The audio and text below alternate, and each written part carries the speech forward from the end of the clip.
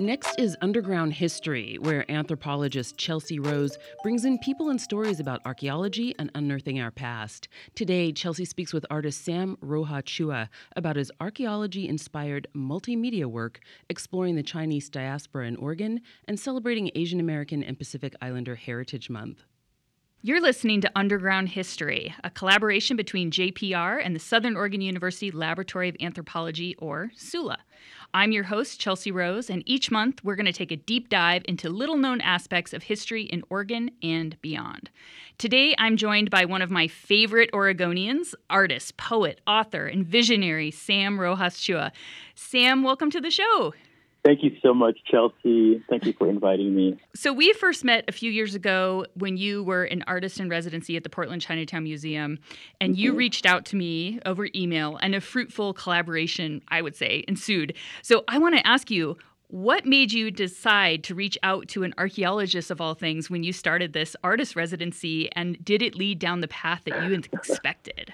Oh, wow. It just opened so many worlds for me that I'm so happy to be a part of now. You know, part of being a residency is to really push yourself, to challenge yourself, to do something you've never done before. And to me, that was to work with the different disciplines that's all around me.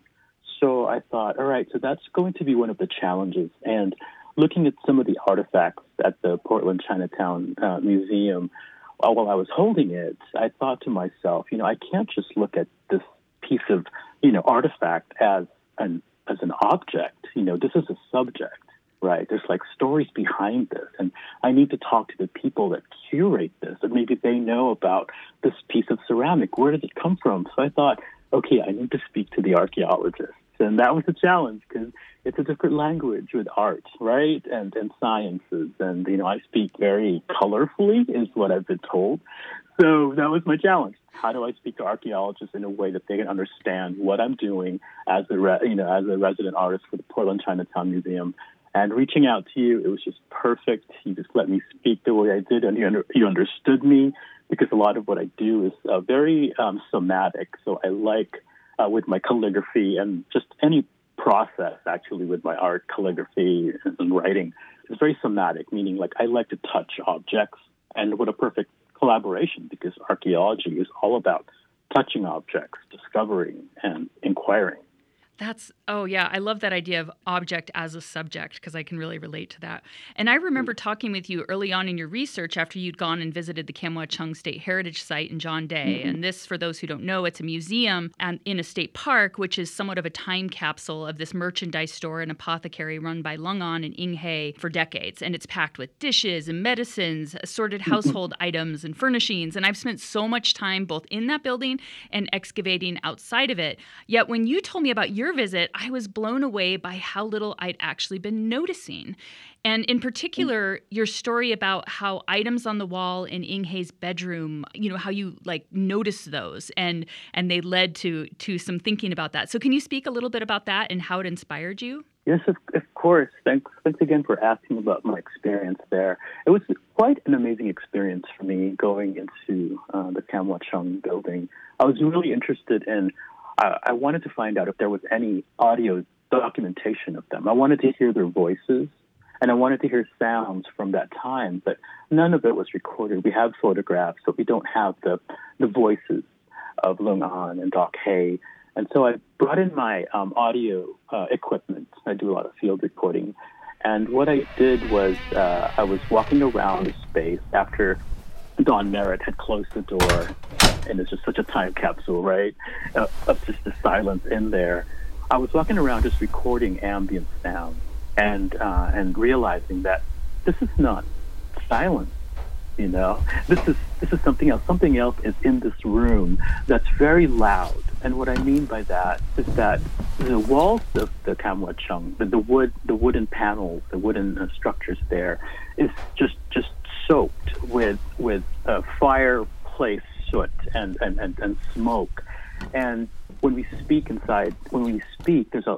vapors that come out of our mouths. So the walls there are saturated with all the conversations that they both had and people that visited them.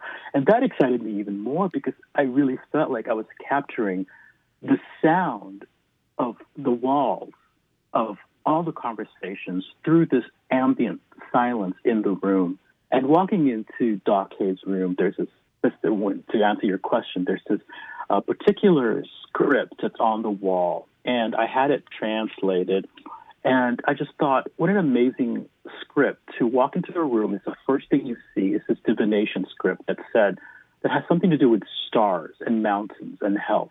And to put that right when you walk into a room says a lot, I thought, about Doc Hay, which just took me to wanting to find out more about him, behind the scenes. What was on his table? Why was the clock stopped at 9:04 a.m. or p.m.? What does that mean?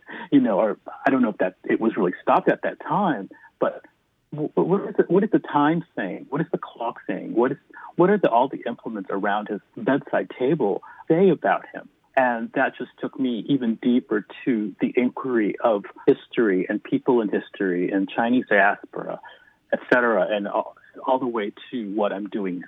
Yeah, and that really reminded me that I spent so much time on logistical aspects of these things, like what's here, what does it date to, all that, but I hadn't taken time to envision how the space was being experienced. And since that conversation, I've really tried to lean into that, and especially because Ing Hay, who referred to Doc Hay because he was a prominent local medical professional in the region, he was almost completely blind toward the end of his life, and so some of the things in the house, they may have been positioned to help him navigate the surroundings. Maybe the way sound echoed off the walls also was a way that helped him kind of position himself in that building. And so do you think your position as an artist and the ways in which you're really using all your senses when you visit these kind of sites, do you think it's really helping you connect with, the individuals in the past? I feel that it does, because I'm sort of wanting to amplify the quiet. And what I mean by that are the stories that aren't, the people in the stories that aren't being mentioned anymore. And as an artist, I just feel that there's this personal connection to who I am living this time now, revisiting people back then, and amplify some of their stories through my way of processing and understanding their lives. You're listening to Underground History on the Jefferson Exchange, where we explore little-known aspects of our history in this region and beyond. You can find us online at jeffexchange.org. I'm your host, Chelsea Rose, and today I'm speaking with artist Sam Roxas-Chua about his work with the Oregon Chinese Diaspora Project and much more.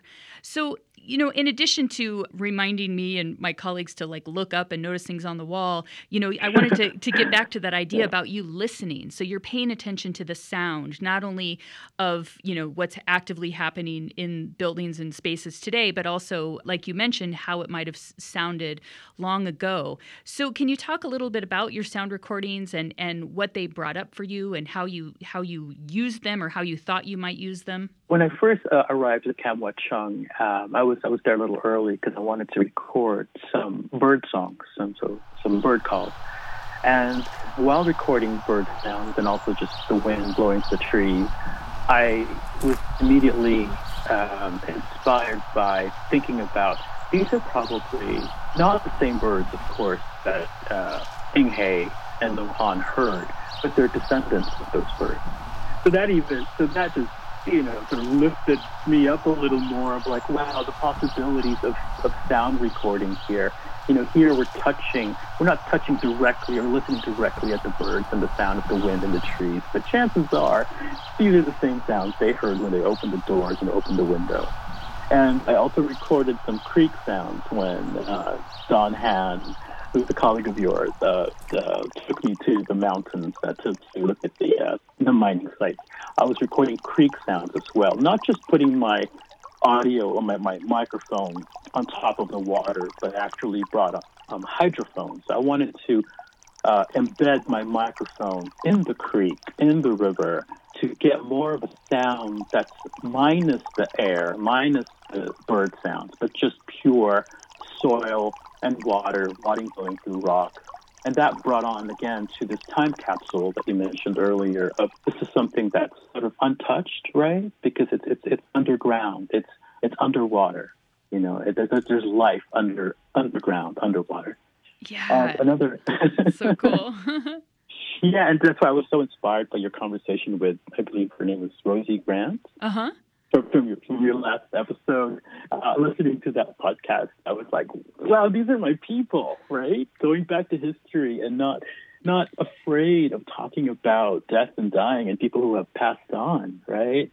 And I was just so inspired by that, Chelsea. So I want to thank you and Rosie for that conversation. Oh, thank you. Awesome. How fun to drop another episode. And that's so great.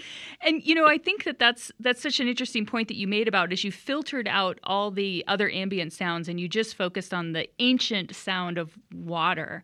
And so that really is a connection through time, through the men who would have been mining out on these sites, well over 100 years ago. And that's such a cool thing that I never thought about. I'm looking for the tin cans they dropped or whatever, but not necessarily thinking about what stayed the same. Yeah.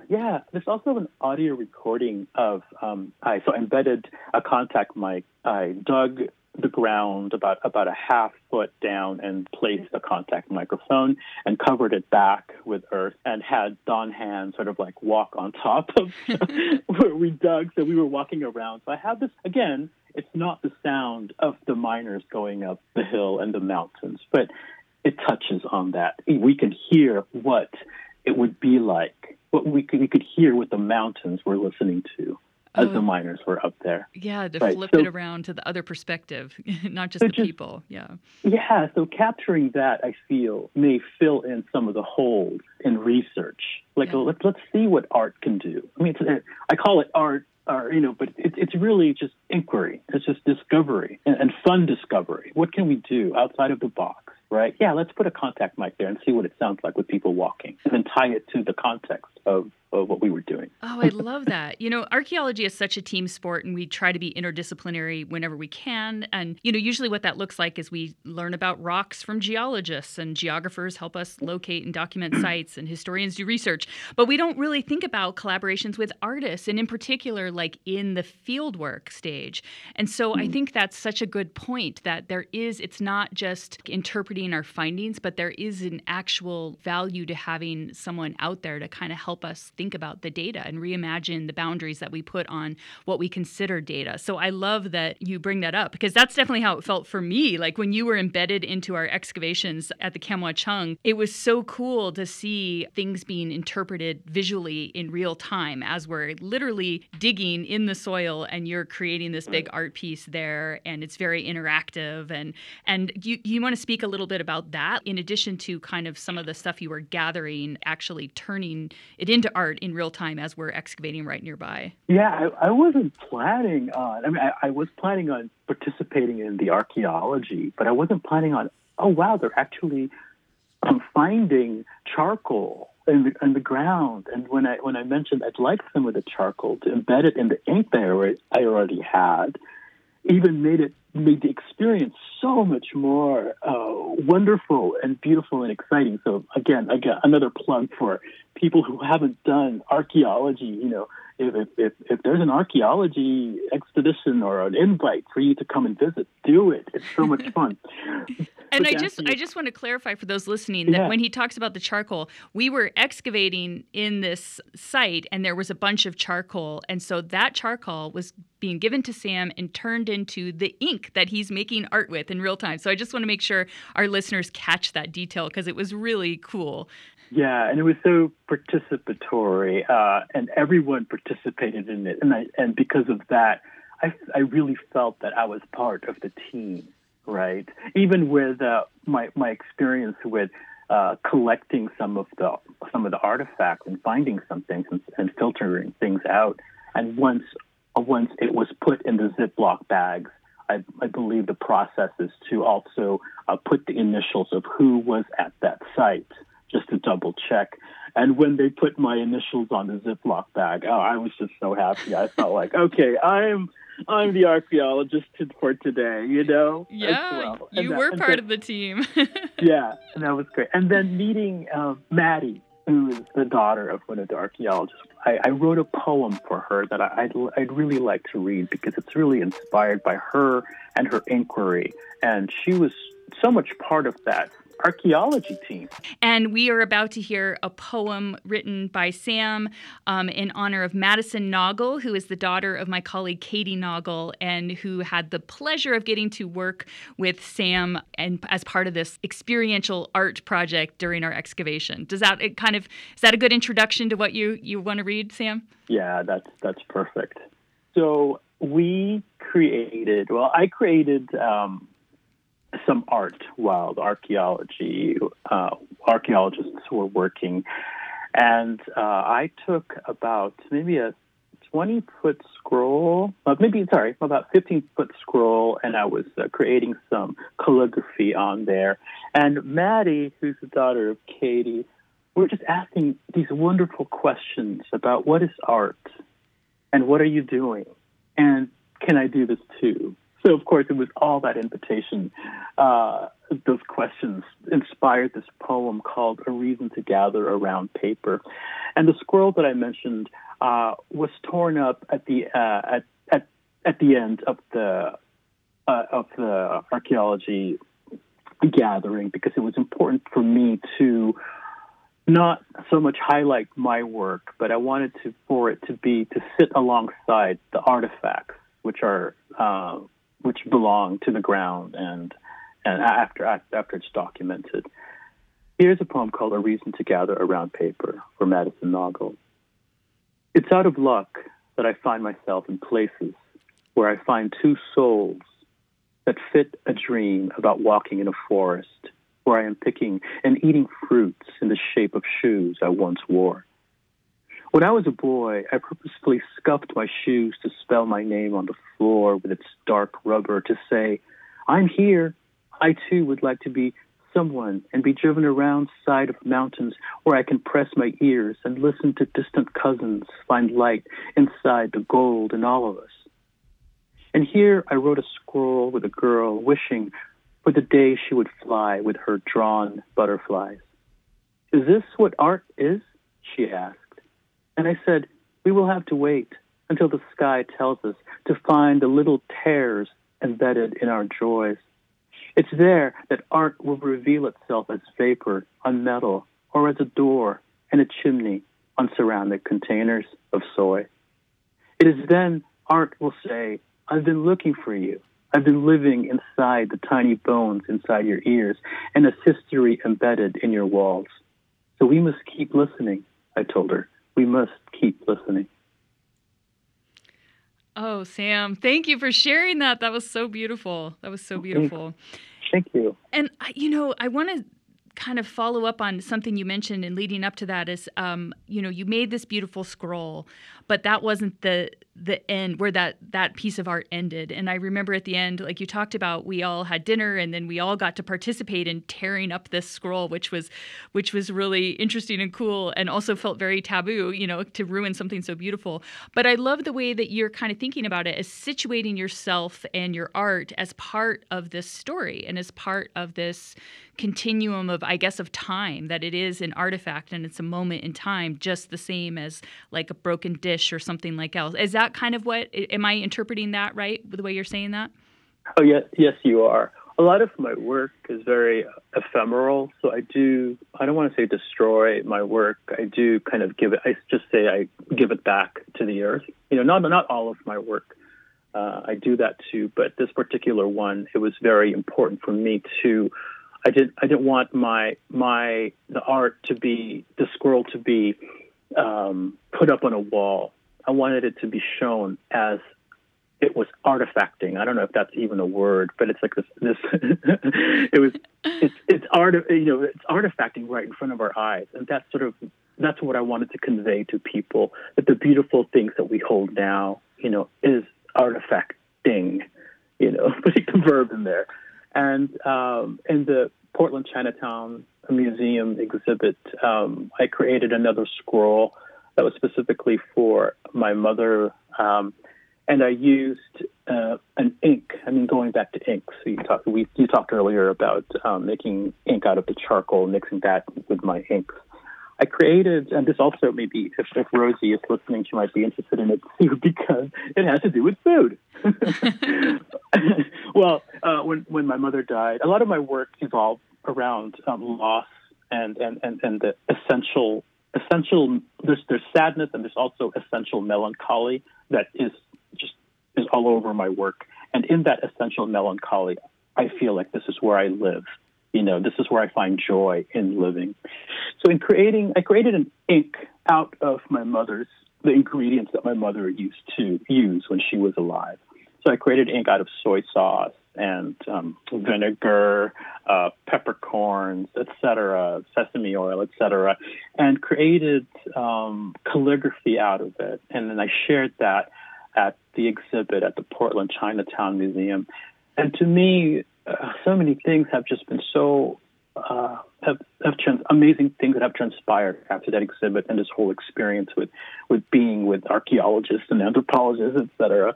That what I was learning by doing all of this was that there's a movie, I believe it's called What Dreams May Come, and there's a line in that movie that said, "You didn't disappear, you just died." And to me, that was so powerful. Yeah. Because people die, that's a fact, but they don't have to necessarily disappear. And I think a lot of I'm getting feels now, Chelsea. But I think there's something just so beautiful in looking to the past and looking at people's stories, right, and holding on to the things that they have. Another example is that video that's on YouTube of you looking at the shirt, of looking at the nooks and crannies of a sleeve. Yeah. Right? There's so much more to a sleeve.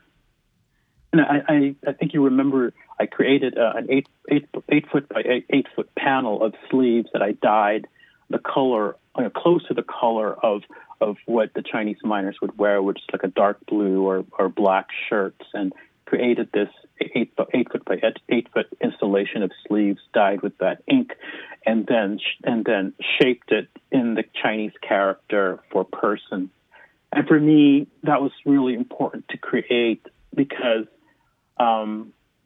I wanted the humanity inside of it. I wanted humanity to be part of it. I wanted it to be a part of what you share when you say, this is not Chinese Oregon history. This is Oregon history. That was so inspired by that. And because of that, at the top of that panel is my mother had a brocade dress, and I took part of that dress and put it on top of the character for person in that sleeve installation, because I wanted to make sure that the stories of the women behind the Chinese miners and the Chinese laborers, etc., and was also part of the story, because there were sisters and mothers and aunts who worried about, their brother or their cousin or their, husband. Yeah. And to me, that was important to have that aspect as well. Oh, I love that. You're listening to Underground History on the Jefferson Exchange, where we explore little-known aspects of our history in this region and beyond. Today, we are talking with Sam Roxas-Chua, poet, visual artist, and I'm Chelsea Rose, your host. I should probably mention that as well. So I wanted to, follow up on some of this stuff because to me, you've always been kind of an anthropologist disguised as a poet, because the way that you are thinking about these things, you are treating this stuff like artifacts. And I really appreciate that, because as archaeologists, the stuff is always a means to the end, which is the people. And it represents, the choices and opportunities and experiences of the people that made and used and transformed these things. So the fact that you in real time recognize that about your work is such an interesting thing. I think that I think that really adds to the way in which you can engage with especially these historical events and places. I think that's so cool. So I wanted to return to when you were talking about visiting some archaeological sites way out in the forest with Don Han, and looking at these mining sites and recording the sounds of the footsteps. Because in addition to seeing what it would have sounded like, you were actually also seeing like boot remains and some of the artifacts. And I just wanted to hear a little bit more about your experience out there, seeing kind of the garbage, I guess, is really what a lot of that is, of what people left behind, and then how you're finding so much value in it as these connections to the people. I saw that whole experience as an invitation to actually go to the sites, I've seen a lot of videos of just talks about these sites, but there's another level of understanding that happens for me and also for people, I'm sure, when you actually visit these sites. Of course, with a guide, of course, right? To help explain what you're experiencing, what you're listening to, what you're touching and not touching, and leaving back on the ground. There's a respect for that. So all of that became an invitation that just took me to in my own work and apply that to what I'm doing now. So with this respecting the materials that I'm using. Let's say I recently bought a used Walkman, thinking about, wow, who used this? What kind of music did they listen to? You know, once they played the song, how high did the volume come up? Did they listen to classical music? Did they listen to rock music? So again, all these materials around me, you know, they're modern equipment, but we can see, for me, the person behind it, or the idea of the person behind it, that this is someone that, you know, that put this material together for me to use. So there's that respect there, and that whole experience of going up to the hills in John Day really amplified that respect of what archaeologists and anthropologists and geologists are doing, and the preservation and the conservation of the land. Yeah, that's great. And, you know, I know for us, we want to continue to invite, of course, you're always welcome, but other artists out into the field with us to kind of continue to see what we can learn and you know, to kind of share these experiences. But I'm wondering for you, in just the minute or so that we have left, if you could just really quickly talk about what you hope to do next. Are you looking for more Oregon history stuff or contemporary things in society that are drawing you to it? What's next for you? What's next for me is to continue talking about my experience with all of you, because it's just, yeah, I'm, you know, it's a new vessel that I'm on, that you all invited me to, and were so open to me. So for artists to work with the different disciplines, to deepen their understanding, to deepen their work, to deepen the relationship, and to also another way of sort of explaining to other disciplines what you're doing, that all those other disciplines out there are listening.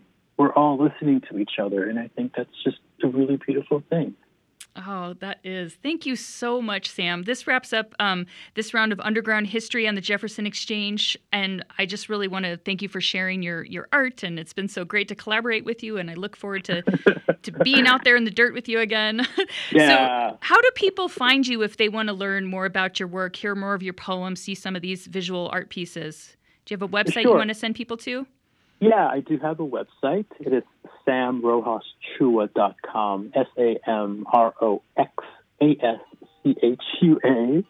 And you can also Google it. Use Google Voice, and it'll actually pop up. Oh, great. Surprise. So I have social media. I have Facebook and also Instagram, but more Instagram. Great. Well, and we'll also post that in the show notes as well. And you can find Underground History online at jeffexchange.org or wherever you get your podcasts. In celebration of Asian American Heritage Month, Sam Roxas-Chua will be presenting his multimedia work and an account of his time as artist-in-residence at the Portland Chinatown Museum tomorrow, Saturday, at Grizzly Peak Winery in Ashland. The event is free and starts at 3. Visit grizzlypeakwinery.com for more information.